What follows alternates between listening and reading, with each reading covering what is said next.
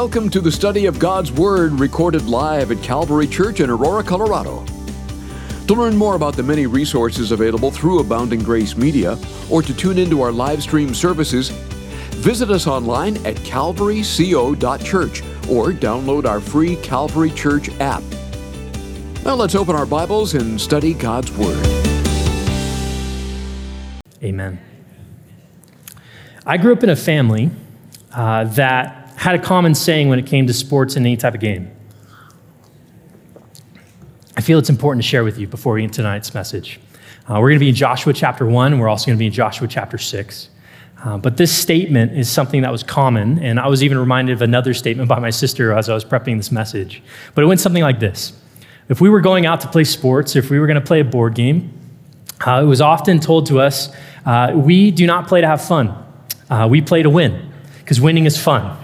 And I would grow up knowing this as this is exactly what I would feel. So every time I would lose, because we would lose, life is filled with losses, it would feel so heartbreaking and so heart-wrenching.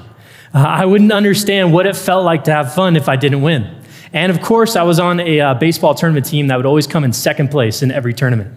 I would feel this in board games. I'd feel this in life in general. And I would just learn the sweetness of what it meant to be humbled and what it meant to lose. And my sister would say, we'd often be told, don't come back if you're not going to be a winner. And obviously that was in joking and in fun, but it's important because I think as you learn to grow in life, you come and you experience a lot of losses. I know for me, I'm a big Los Angeles sports team fan. My Dodgers were swept out of the playoffs this year, one of the best teams in the nation, gone in 3 games. Because the Rockies had over 100 losses this year. Just want to, and you Broncos fans, there's a lot less of you this season, I've noticed, because of losses. They touch our lives. The USC Trojans, best college football team in the nation, has now 2 losses in a row. Super heartbreaking. There's just loss after loss after loss. And obviously, those are fun losses, things that we can joke about, but there are some more serious losses. I think of losses of relationship. I think of losses like a loss of a job. I think of a loss of a loved one. I think of losing your keys. That can be frustrating. I know that we had that happen to one of our own staff this week, and it was very frustrating. Losing your anger or losing your temper. Losing the opportunity that you thought was yours. But losing is something that happens quite often. And before we jump into Joshua chapter 6 tonight, I want to jump into Joshua chapter 1, because I think context is really important. Joshua chapter 6 is what our title is. It's going to be Sweet Victory. It's a victory that the children of Israel experience. It's a victory that Joshua gets to experience. But before they experience that victory, they're in a moment of great loss, great weeping, great sorrow, great change, and a great season that is really different. It's a season of transition. It's a season of change. So if you would, pick up with me in Joshua chapter 1. We're going to be reading verses 1 through 9. And very simply, I want to paint a picture for you and give you a little bit more context to what's going on, what we're about to jump into. The children of Israel for generation after generation were slaves in Egypt. The Lord raised up a man by the name of Moses to lead them out of their slavery. Because of some rebelliousness that they had in their heart on that journey to the promised land that the Lord had given them, they were then detoured for 40 years in the wilderness. What was supposed to be a short journey to the promised land became a long, strenuous, filled with opposition journey, so much so that the generation that was brought out of Egypt would pass away before entering into the promised land. And the next generation, their kids and grandkids, would be the ones that would inherit the promise of the promised land. Not only that, it would happen right as we jump into Joshua chapter 1, that there would be a loss of the great leader, their leader Moses. It says in verse 1, as we're about to look at, Moses has died. And what's interesting about this, if you read the chapter before Joshua chapter 1, Moses dies at the age of 120, but it wasn't a natural type of death. It says that Moses' eyes weren't dimmed because of his old age, and his natural vigor wasn't diminished. He died very vibrant, he died very healthy, and he died ready to take on whatever the Lord had for him. However, because he misrepresented God during that time of wandering, his consequence was not entering into the promised land with his people. And that consequence would lead him to going home to be with the Lord. So Joshua chapter 1 opens up in a time where I think sometimes we can miss it. But pick up with me. We'll read the first 9 verses and we'll jump into a little bit more. It says this: After the death of Moses, the servant of the Lord, it came to pass that the Lord spoke to Joshua, the son of Nun, Moses' assistant, saying, Moses, my servant, is dead. Now therefore arise, go over this Jordan, you and all this people, to the land which I am giving to them, the children of Israel. Every place that the sole of your foot will tread upon, I have given you. As I said to Moses, in verse 4, from the wilderness and this Lebanon, as far as the great river, the river Euphrates, all the land of the Hittites to the great sea, toward the going down of the sun, shall be your territory. No man shall be able to stand before you all the days of your life. As I was with Moses, so I will be with you. I will not leave you nor forsake you. Be strong and of good courage. For this people you shall divide as an inheritance the land which I swore to their fathers to give them. Only be strong and very courageous, that you may observe to do according to all the law which Moses my servant commanded you. Do not turn from it to the right hand or to the left, that you may prosper wherever you go. This book of the law, in verse 8, shall not depart from your mouth, but you shall meditate in it day and night, that you may observe to do according to all that is written in it. For then you will make your ways prosperous, and then you will have good success. Have I not commanded you? Be strong and of good courage. Do not be afraid, nor dismayed, for the Lord your God is with you wherever you go. Now, the reason I want to jump into this passage first, before we jump into this great victory that we'll see in chapter 6, is because it's important to understand what they're walking into and what they're bringing with them. They're bringing with them in the previous chapter great weeping and great sorrow. They're bringing with them a change in direction, a change in leadership, a transition. They had stability. They had someone they could look to. They had someone that had experience, that had brought them through this and this and this. And now Joshua, the assistant of Moses, is inheriting this nation, inheriting the promise of the Lord, and inheriting these instructions. And for you and I, when we experience new things or when we experience change or such dramatic loss like this, sometimes it can be confusing. Sometimes it can be lonely. Sometimes it can be misleading. Our emotions have a lot to do with our actions. And at times it's hard for us to determine, where do we need to go next? What's the next step look like? Why are we here? Why did God abandon us? Why did he take our leadership from us? For Joshua, he's inheriting a people that their history is not necessarily a smooth one. They're not necessarily the non-disgruntled, the non-mumbler, the non-complainers. They quite often were raised by a group of complainers. They were raised by a group of people that did not obey the Lord word for word. And because of that, they suffered great consequence. He not only is leading this new group, but he's also doing it alone. He was the assistant to Moses. It doesn't speak about him having an assistant. He's inheriting this while also dealing with grief, while also dealing with hurt, while also dealing with the unsurety of what's next.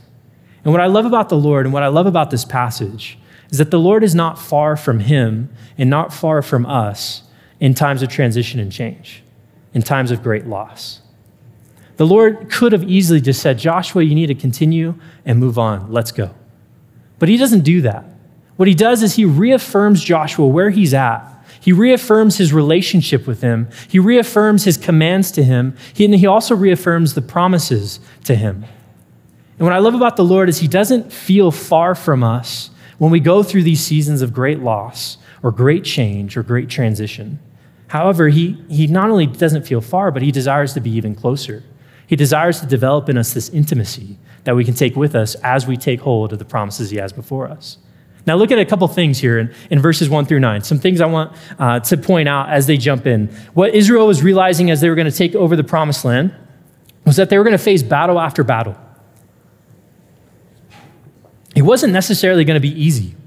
And what the Lord does is he reestablishes not only the plan, but also the promises that come with obedience to that plan.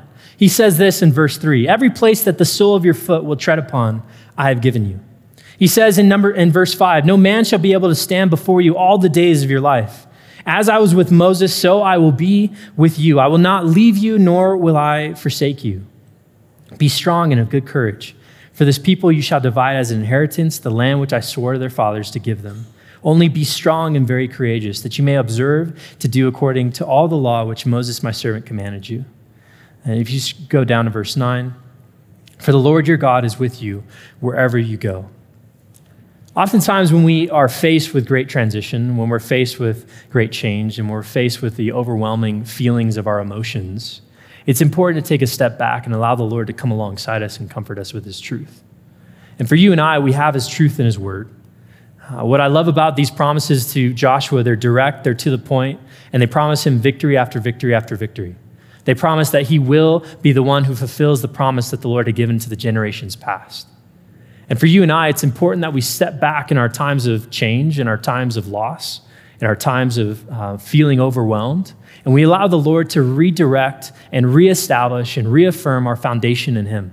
Because with every change and with every direction, every new season that we face, the Lord is near us to walk alongside us. He hasn't left us, and he's not far. He desires that intimacy to grow. He desires to remind us that he is with us. And for Joshua, I can't imagine how encouraging these words were. However, but you see there's two things the Lord tells him. And he says it multiple times. He says, be strong and of good courage. I think it's important that we realize that because he wouldn't be telling Joshua these things unless, one, Joshua was in need of strength and he was afraid, which means he was weak and afraid, getting ready to walk into the promised land. Be strong and in good courage.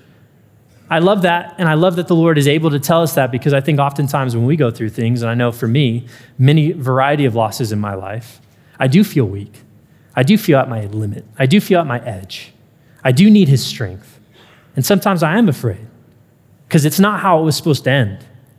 It was supposed to end in victory. It was supposed to end in a time of being triumphant. I've been following along the Lord for so long, and yet where is God's victories that he promises me when I'm looking at a loss or when I'm looking at a change or a transition? And for you and I, it's important that we remember to take a step back and allow the Lord, just like he did with Joshua and the children of Israel, remind us how much he loves us, remind us how much he's near to us, and remind us that there's victory after victory awaiting us, as long as there's also obedience. If you would, one more verse to look at before we move on to chapter 6. It says in verse 7, only be strong and very courageous, that you may observe to do according to the law which Moses my servant commanded you. Do not turn from it to the right hand or to the left, that you may prosper wherever you go. This book of the law shall not depart from your mouth, but you shall meditate in it day and night, that you may observe to do according to all that is written in it. For then you will make your way prosperous, and then you will have good success. It's important that you understand and that we understand, especially in our walk with the Lord, that the promises of God come with commands. The plans of God come with a desire for us to follow in. And when we obey the Lord, we will see those plans come to fruition. Obedience leads to victory. Obedience to the Lord leads to those times of victory that we desire to see in our lives. And oftentimes, when you go through a loss, it's hard to think of the next thing being anything better. Oftentimes, when you go through a loss after loss after loss, you expect a loss. But that's not how it works with the relationship with the Lord. The Lord desires to walk with you through your loss and to show you and give you victory. And for the people of Israel and for Joshua, they're about to experience, although they've lost this leader, this friend, this experience, this stability that Moses brought, they hadn't lost the Lord. Different leader, different time, but same God and same promises. And that still goes for us today. So if you would, pick up with me in chapter 6 of Joshua. As we read, we're going to go through verse 14. We're going to try to cover the whole chapter if we can with time, but we're going to read verses 1 through 14.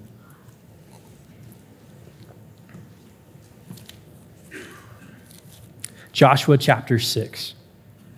It says, now Jericho was securely shut up because of the children of Israel. None went out and none came in. And the Lord said to Joshua, see, I have given Jericho into your hand, its king and the mighty men of valor. You shall march around the city, all you men of war. You shall go around the city once. This you shall do 6 days. And 7 priests shall bear 7 trumpets of ram's horns before the ark.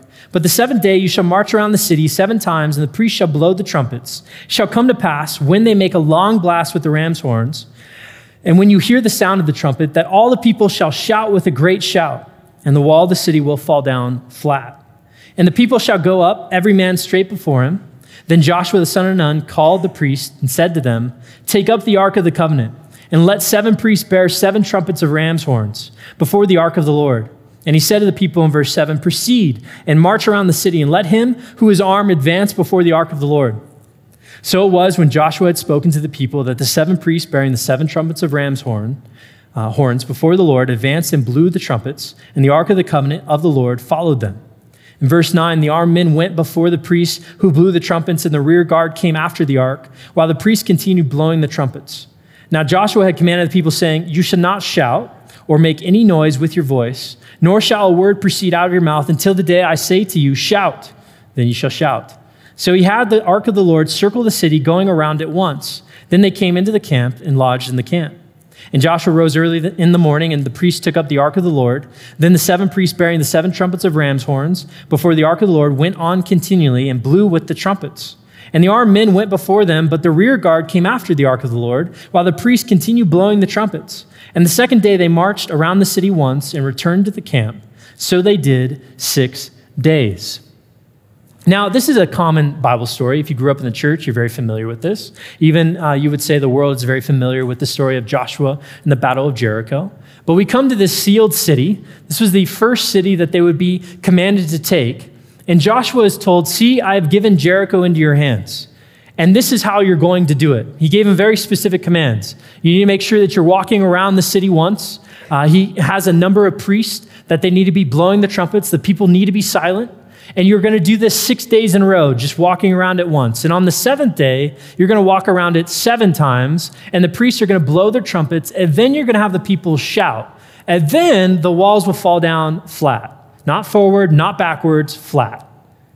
Now, I don't know about you, but I've never been in a position to be able to take a city like this. And every movie that I've watched that goes back would never be, this would not be the strategy. It would involve battering rams. It would involve catapults. It would involve these mechanisms of war. However, God tells Joshua, this is how it's going to be done.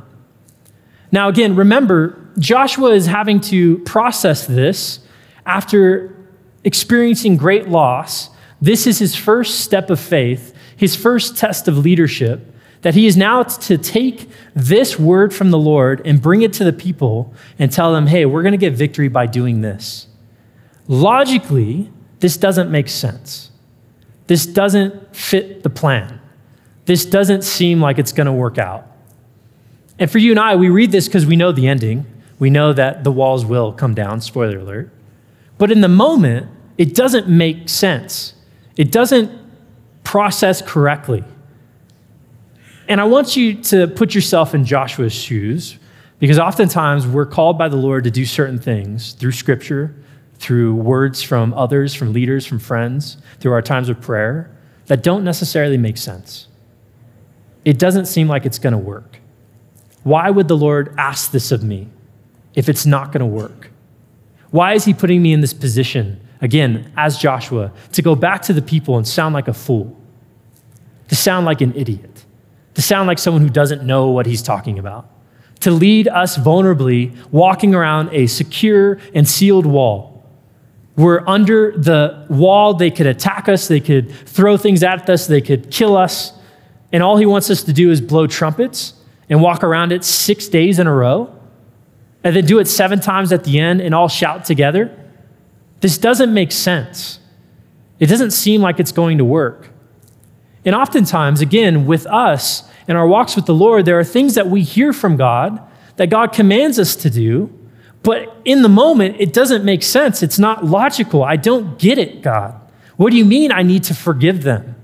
They've wronged me. They've hurt me. They've taken from me. What do you mean I need to place my trust in you for the next position, for the next job? What do you mean it's good that I lost this relationship? What do you mean that it's fill in the blank? And the Lord says, this is how I need you to handle it. What? Lord, I have a family and kids. What do you mean? I have people that depend on me. Not only do I need you to do this, but I need you to go and tell them they need to do it too. And they need to do it this way. Lord, don't you understand what we're about to do? Don't you understand what you've told us? And again, as we look at Scripture, and as we know how it ends, and we understand the promises of God don't return void, they don't know this yet. They haven't experienced this victory yet. They don't have a book that they open up and they say, no, don't worry, this is how it's going to end. For you and I, we have that, and yet we still have a hard time doing the things the Lord asks us to do, because it doesn't align with our logic. It doesn't align with what we would say is common sense. It doesn't make sense because the things that the Lord is calling us to do in God's economy just work differently than the things that we would expect. They were now not being put in a position to see if they'd be obedient to the Lord, but to see if Joshua would trust the Lord with this new command. What I love about Joshua is he doesn't hesitate. He doesn't skip a beat. You don't see him going back to the Lord saying, hold on, Lord, I know you told us you're going to have great victory, but this is not how we're going to do it. This is not how we've done it in the past. We've had 2 victories before the promised land when we took out the kings of Og. There was different victories, and we did it this way. Why wouldn't we do it this way with Jericho? You don't see that. You see Joshua going back to the people, immediately calling them to obedience, saying, this is how we're going to do it. And so often in our lives, it's important for us to go back to the people that the Lord has placed in our lives, to be a good example in obedience, and say, this is what I'm doing, and this is why we're doing it. This is why I'm doing it.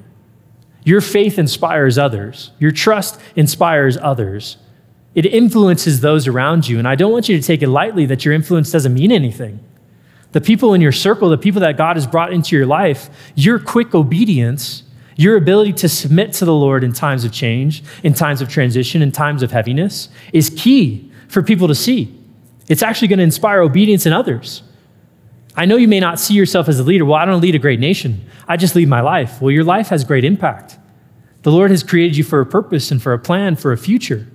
People look at you and wonder why you live your life the way you do, especially when it seems so illogical, when it doesn't make sense, when it doesn't settle in their minds correctly.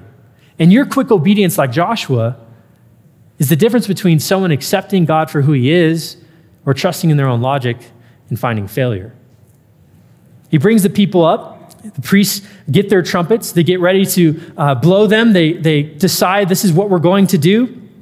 He does it in verse 11. He had the ark of the Lord circle the city, going around it once. Then they came into the camp and lodged in the camp. Day 1 was done, and nothing happened. But then you see they do it day 2, day 3, day 4, day 5, day 6. And we end in verse 14. So they did this 6 days. What I love about this, it wasn't just a one-time obedience for Joshua. It was consistent obedience. And for some of us, we may be willing to take the first step and say, okay, Lord, I'll do it. And you do it day 1, but then you don't see immediate victory. And you remember the Lord is actually asking me to be consistent in my obedience.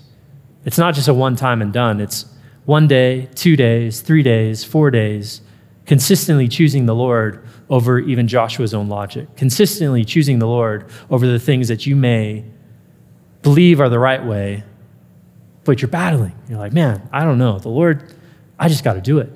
And I can promise you here, God's plans come with his promises, and our obedience to his plans and our obedience to his word over our own desires will always lead to enjoying his promises.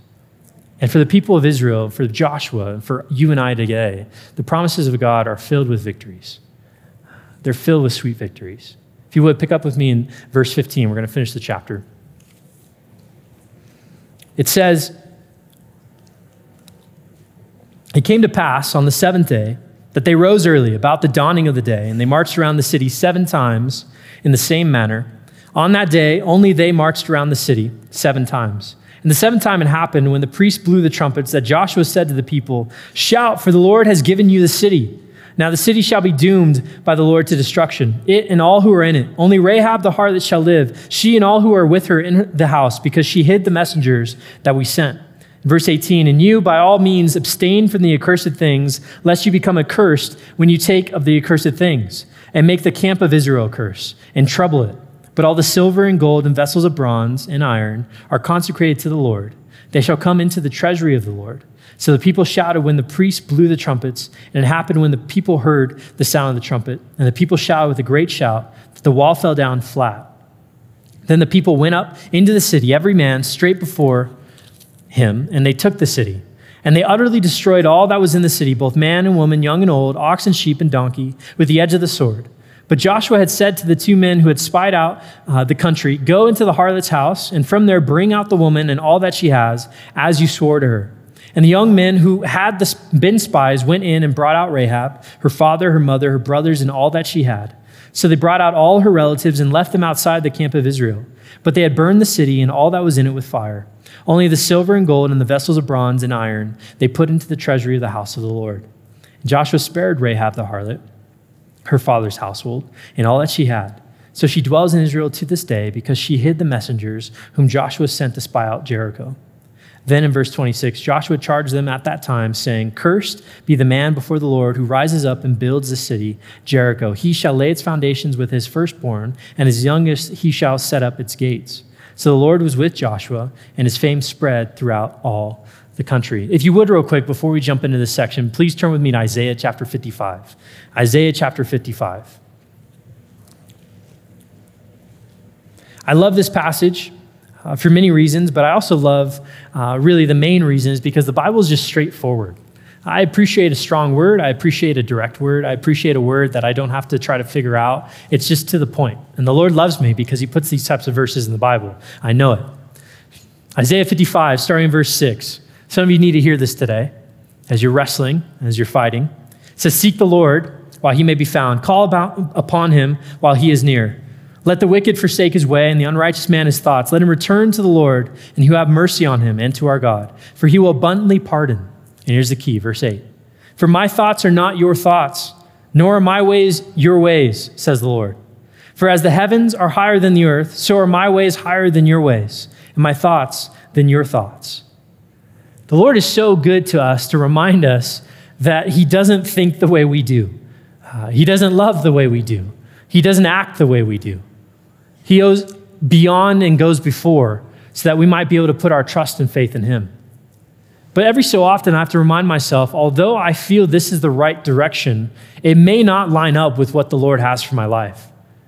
I may need to pause. It doesn't matter if I've been in the Word. It doesn't matter if I've been praying. It doesn't matter if I've been serving the Lord. It's always important for me to take a step back and say, "Lord, is this truly the way that you desire me to go?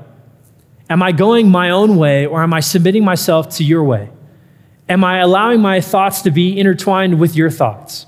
Am I submitting myself or surrendering myself, taking my logic and saying, Lord, please redefine what I think so that I might follow in your way?" Because God's way, and we would all agree in this, is the best way. But oftentimes we mix those things because it might be good intentions. It might make sense. It might seem to fit what the Bible says. But if you haven't asked the Lord, then it may not be from him. And I would encourage you, church, that you sit down before you make these decisions, especially in times of change, especially in times of transition, and especially in times where your emotions are all over the place. Pause and allow the Lord to redirect and decide which direction you need to go. Because if you don't, it could end into another loss. And the Lord desires to lead you into victory. And I know it's scary. I know it's unsettling. I know it may not make necessarily the right sense. It may not be logical. But as we see here in Scripture, Joshua's obedience to do what God called him to do brought great victory. It didn't just bring great victory, it brought exact victory. I don't know if you picked it up, but the walls fell flat after they shouted and obeyed the Lord on the seventh day. 7 times they went around. 7 more opportunities for the people of Jericho to attack them. 7 more opportunities for them to doubt the Lord. They finish, they shout, and the walls fall down. What that shows is Joshua's great faith, the people's great trust in their new leader during this time of transition and change ended in great victory. Because when there's complete obedience, there can be complete victory. Now, I also don't want to go too far without mentioning what we've read and where it says there was a great slaughtering of men and women, old and young, animals, and I don't want to ignore this. It's a very important point as we read through this. The people of Israel were being used by the Lord to bring judgment on a very wicked people, people that had a lack in moral society. They had no morals. They were known, the Canaanites and the different ites that you'll be hearing if you were to continue reading the book of Joshua, were very wicked in the sense that they would even kill and sacrifice their kids to honor their gods. They would burn them alive oftentimes. The Lord, as great as he is and loving as he is, he's also holy. And a holy God needs to be a just God. And a just God needs to bring consequences for wickedness. And for the people of Israel, they were coming into the land as promised by God, as also a tool by God to bring judgment to these wicked nations that chose not to follow after God. The Lord had great love for them, and I don't want you to think that the Lord, no, he assigned them for judgment. Not always. And Rahab the harlot, this small section of scripture that we see of her, is a perfect example of God's grace and love. He told her that because she obeyed and she surrendered her life to the Lord, because of what she had heard and what she had seen and what she had learned from the spies, she was told that you will be saved if you do a certain thing. And that thing was to throw out a scarlet rope or a scarlet yard out of her window so that she would be identified by the people of Israel and not be destroyed. She did this out of faith. She did this out of trust. And she wasn't the best of Jericho. She wasn't the greatest of Jericho. She was a part of the immoral Jericho. She was a part of the lost Jericho. Yet, because of her obedience and her love for the Lord, she found salvation. God's grace towards her and her family's life brought salvation to not just her, but also her family. The Lord loved the people that he's created. The Lord loves you and I. But sin does have a consequence. And today we're blessed by living in a day and age where Jesus took on the consequence, took on the judgment of sin, which is death. And we're covered by his blood so that anyone here tonight and anyone listening online or watching at home, you can accept Christ as well. And the Lord will cover you with the blood of his son so that you might also be saved. But the people of Israel were walking into this in obedience, commanded by a holy God, a just God, to be a tool of judgment for the wickedness that was being perverted in the promised land. Joshua walks in with the people. They destroy the city, and he gives one final warning. He says, please do not take of the accursed things. Do not take of them, because you will be cursed. The things that you will take will be given back to the treasury of the Lord. It's important to realize this because even in great victories, there's a temptation to take the victory for ourselves, to take the spoils and the blessings of whatever it is that you experience and say, you know what, this was because of me. Thank you. I'm so good at this. I obeyed the Lord so well, victory's here. And it's a trap. There's pride. Even in great victories that we had nothing to do with, we can even take pride in saying, I did it so well. That's why I'm being blessed. This was an opportunity for the people of Israel to stop, to be reminded that they cannot take of the accursed things. Why? Because it would curse the people of Israel. It would not just curse them, it would curse the entire camp. I point that out as well because it's important for us to realize that our influence to help people lead, or our influence to help lead people to the Lord in obeying the Lord is also the same influence that can lead them away from the Lord and affect everyone in our circle. Our sin doesn't just affect us. It affects everybody else that's involved in our life. Our disbelief or our unbelief, our disobedience, our pride, taking the glory for ourselves doesn't just affect you, it affects everyone around you.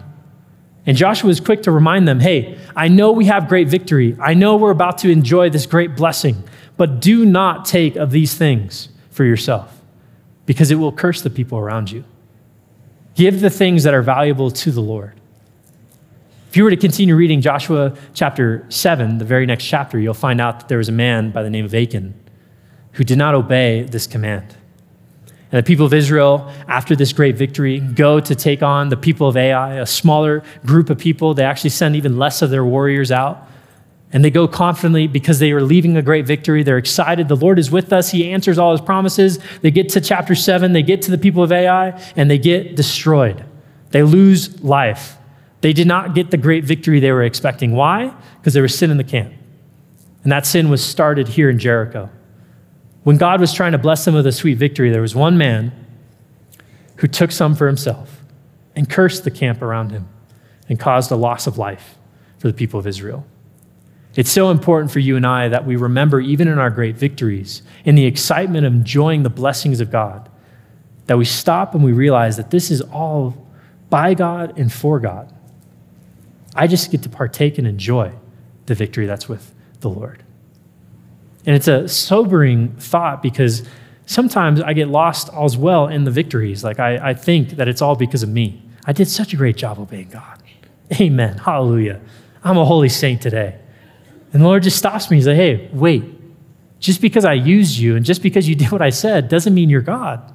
It doesn't mean that this is all because of you. It's my grace on your life to allow you to be a part of my plan so that you can enjoy the victories that I have for you. But it's not your victory. And it's a subtle reminder to us, even in this great victory in Jericho, that Joshua had to stop the people and tell them, hey, do not take of the accursed things. Do not ruin this for everybody else.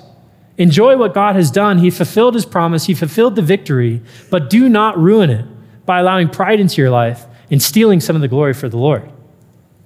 I love walking with the Lord. I enjoy his victory after victory, but I also have experienced enjoying that blessing because I did it incorrectly or I did it with the wrong motives. I wanted the victory and that was it, and I forgot the Lord. For you and I, we have to be careful as the Lord uses us to do great things. It's not about us. It's about the Lord even giving us the desire to obey him. And again, the height of emotions, the height of enjoying what God is doing in your life, the height of just giving great praise to the Lord, we can't forget and we can't allow ourselves to take that glory for ourselves. I even think of you've even seen that video for Operation Christmas Child. Like, we're going to fill those boxes, we're going to send them out. But how foolish of it would it be for us to say, because I filled that box, some kid's going to get saved, and that's going to my account in heaven? Like, hold on. I mean, it's a silly analogy, but we do it often in different areas of our life. The Lord is just asking you to fill a box and bless someone, so they might be able to use your obedience to go and do great things around the world with your obedience. We have to be careful not to take the great things that God is doing in and through our lives as something that it's from us and only for us. It's from the Lord and for the Lord, and we have to give him the glory and honor and praise. If you would, one more passage before we close. If you would turn with me to Proverbs chapter 3. Proverbs chapter 3. Isaiah 55, verse 8 and 9 is a great one to memorize, but I also would say if you're going to memorize that one, I would memorize also Proverbs chapter 3, verses 5 and 6. It's super important and super just necessary to have Bible memorization in your life. And these would be two that are just great. They help us through so many different avenues of life, so many different situations. It says this, chapter 3, verse 5 and 6. We actually might even read a little bit more. It says, trust in the Lord with all your heart and lean not on your own understanding. In all your ways acknowledge him, and he shall direct your paths. Do not be wise in your own eyes. Fear the Lord and depart from evil. It will be health to your flesh and strength to your bones. Honor the Lord with your possessions and with the first fruits of all your increase, so your barns will be filled with plenty and your vats will overflow with new wine. We'll continue on in verse 11. My son, do not despise the chastening of the Lord, nor detest his correction. For whom the Lord loves, he corrects, just as a father the son in whom he delights. It is so important for us to realize in the heights of our emotion, whether it's a great loss that you're feeling, I want to encourage you tonight that the Lord is not far from you. In fact, he desires to lead you into your next victory. He desires to grow in intimacy with you. He desires to cover you and protect you and remind you of who you have in Christ in your relationship with the Lord. But also, for those of you who are experiencing great victory, it's also a different type of height of emotion. I want to exhort you and I want to warn you that don't forget that the glory that you're experiencing, the blessing that you're experiencing is from the Lord. The Lord loves you and he's allowing you these victories, but don't forget that the spoils go back to God. They had nothing to do with us. The people of Israel and their shouts are not what made the walls fall down flat. Their obedience was just to show that the Lord was going to be truthful to his promises. He made the walls fall down flat, not their shouts. He gave them the great victory, not their marching around the city. If you really think about it, it was silly. There's no reason for that to happen. Why would the walls fall down? You can be like, well, science would say that the vibrations from all their yelling. Stop. That's not what happened. The walls fell flat because the Lord put them down flat. The walls fell flat not because of their obedience, but because the Lord said, because you've done what I said, this is what I'm going to do. I'm going to give you great victory. And for you and I, it's hard sometimes to choose to follow after the Lord in times of great distress, in times of great change, in times of great loss, especially when it doesn't make sense. But I'm here to tell you, Joshua chapter 1 is to encourage you that the Lord is not far, and Joshua chapter 6 is to encourage you that no matter how crazy it may sound, the Lord's way is always the best way. Because great victory, sweet victory, is in obedience to God and the plans that he's given before us.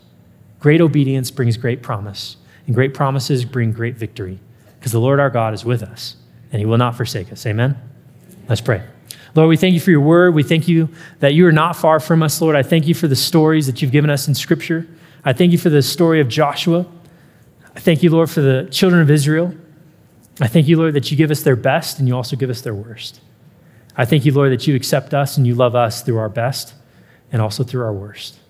I pray, Lord, for our church today. I pray that as you have brought this message, Lord, I pray for those who are in deep loss right now, Lord, that are really struggling and wrestling with their life.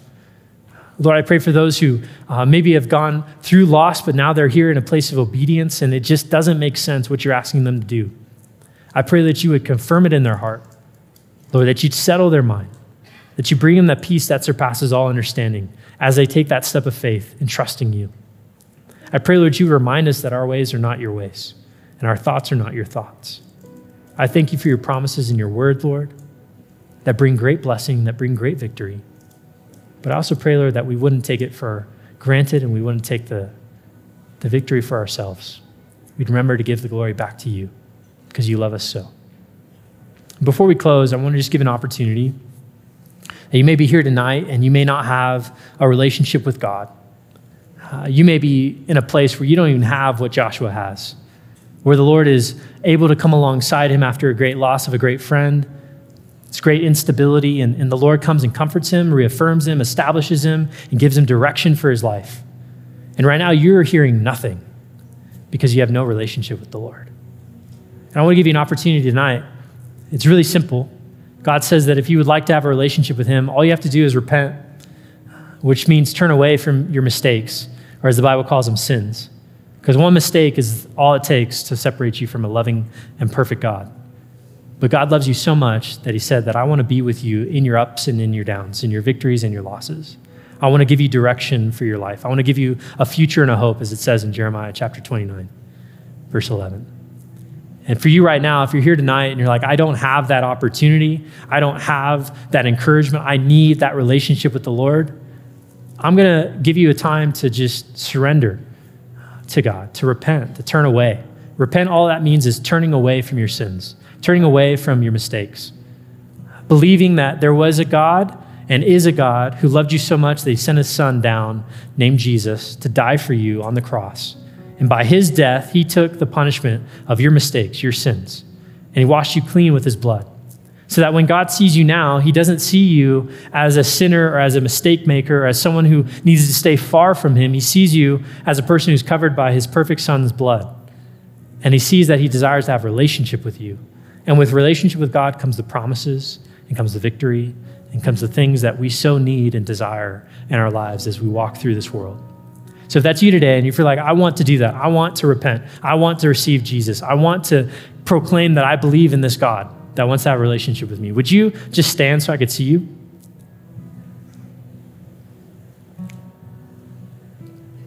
This also goes for those of you who are listening on the radio. You don't have to stand in your car. You can pull off to the side. Or those watching online. The Lord wants to have a relationship with you just as much as he does with those in this room. He loves you just the same. And it's no coincidence that you're watching online or you're listening on the radio or that you're sitting here tonight. The Lord has this moment for you because he wanted to make sure that you know how much he loves you.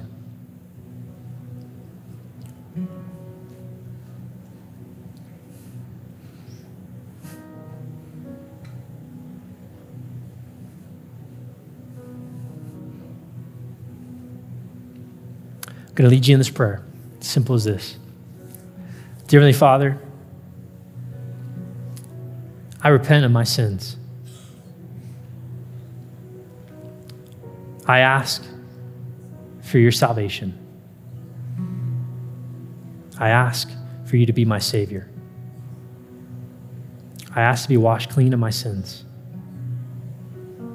I believe in my heart, and I confess with my mouth that you are my Lord, and you are God. That you came down as a man, and you died on the cross for me. And you rose again 3 days later to show how much love you had for me.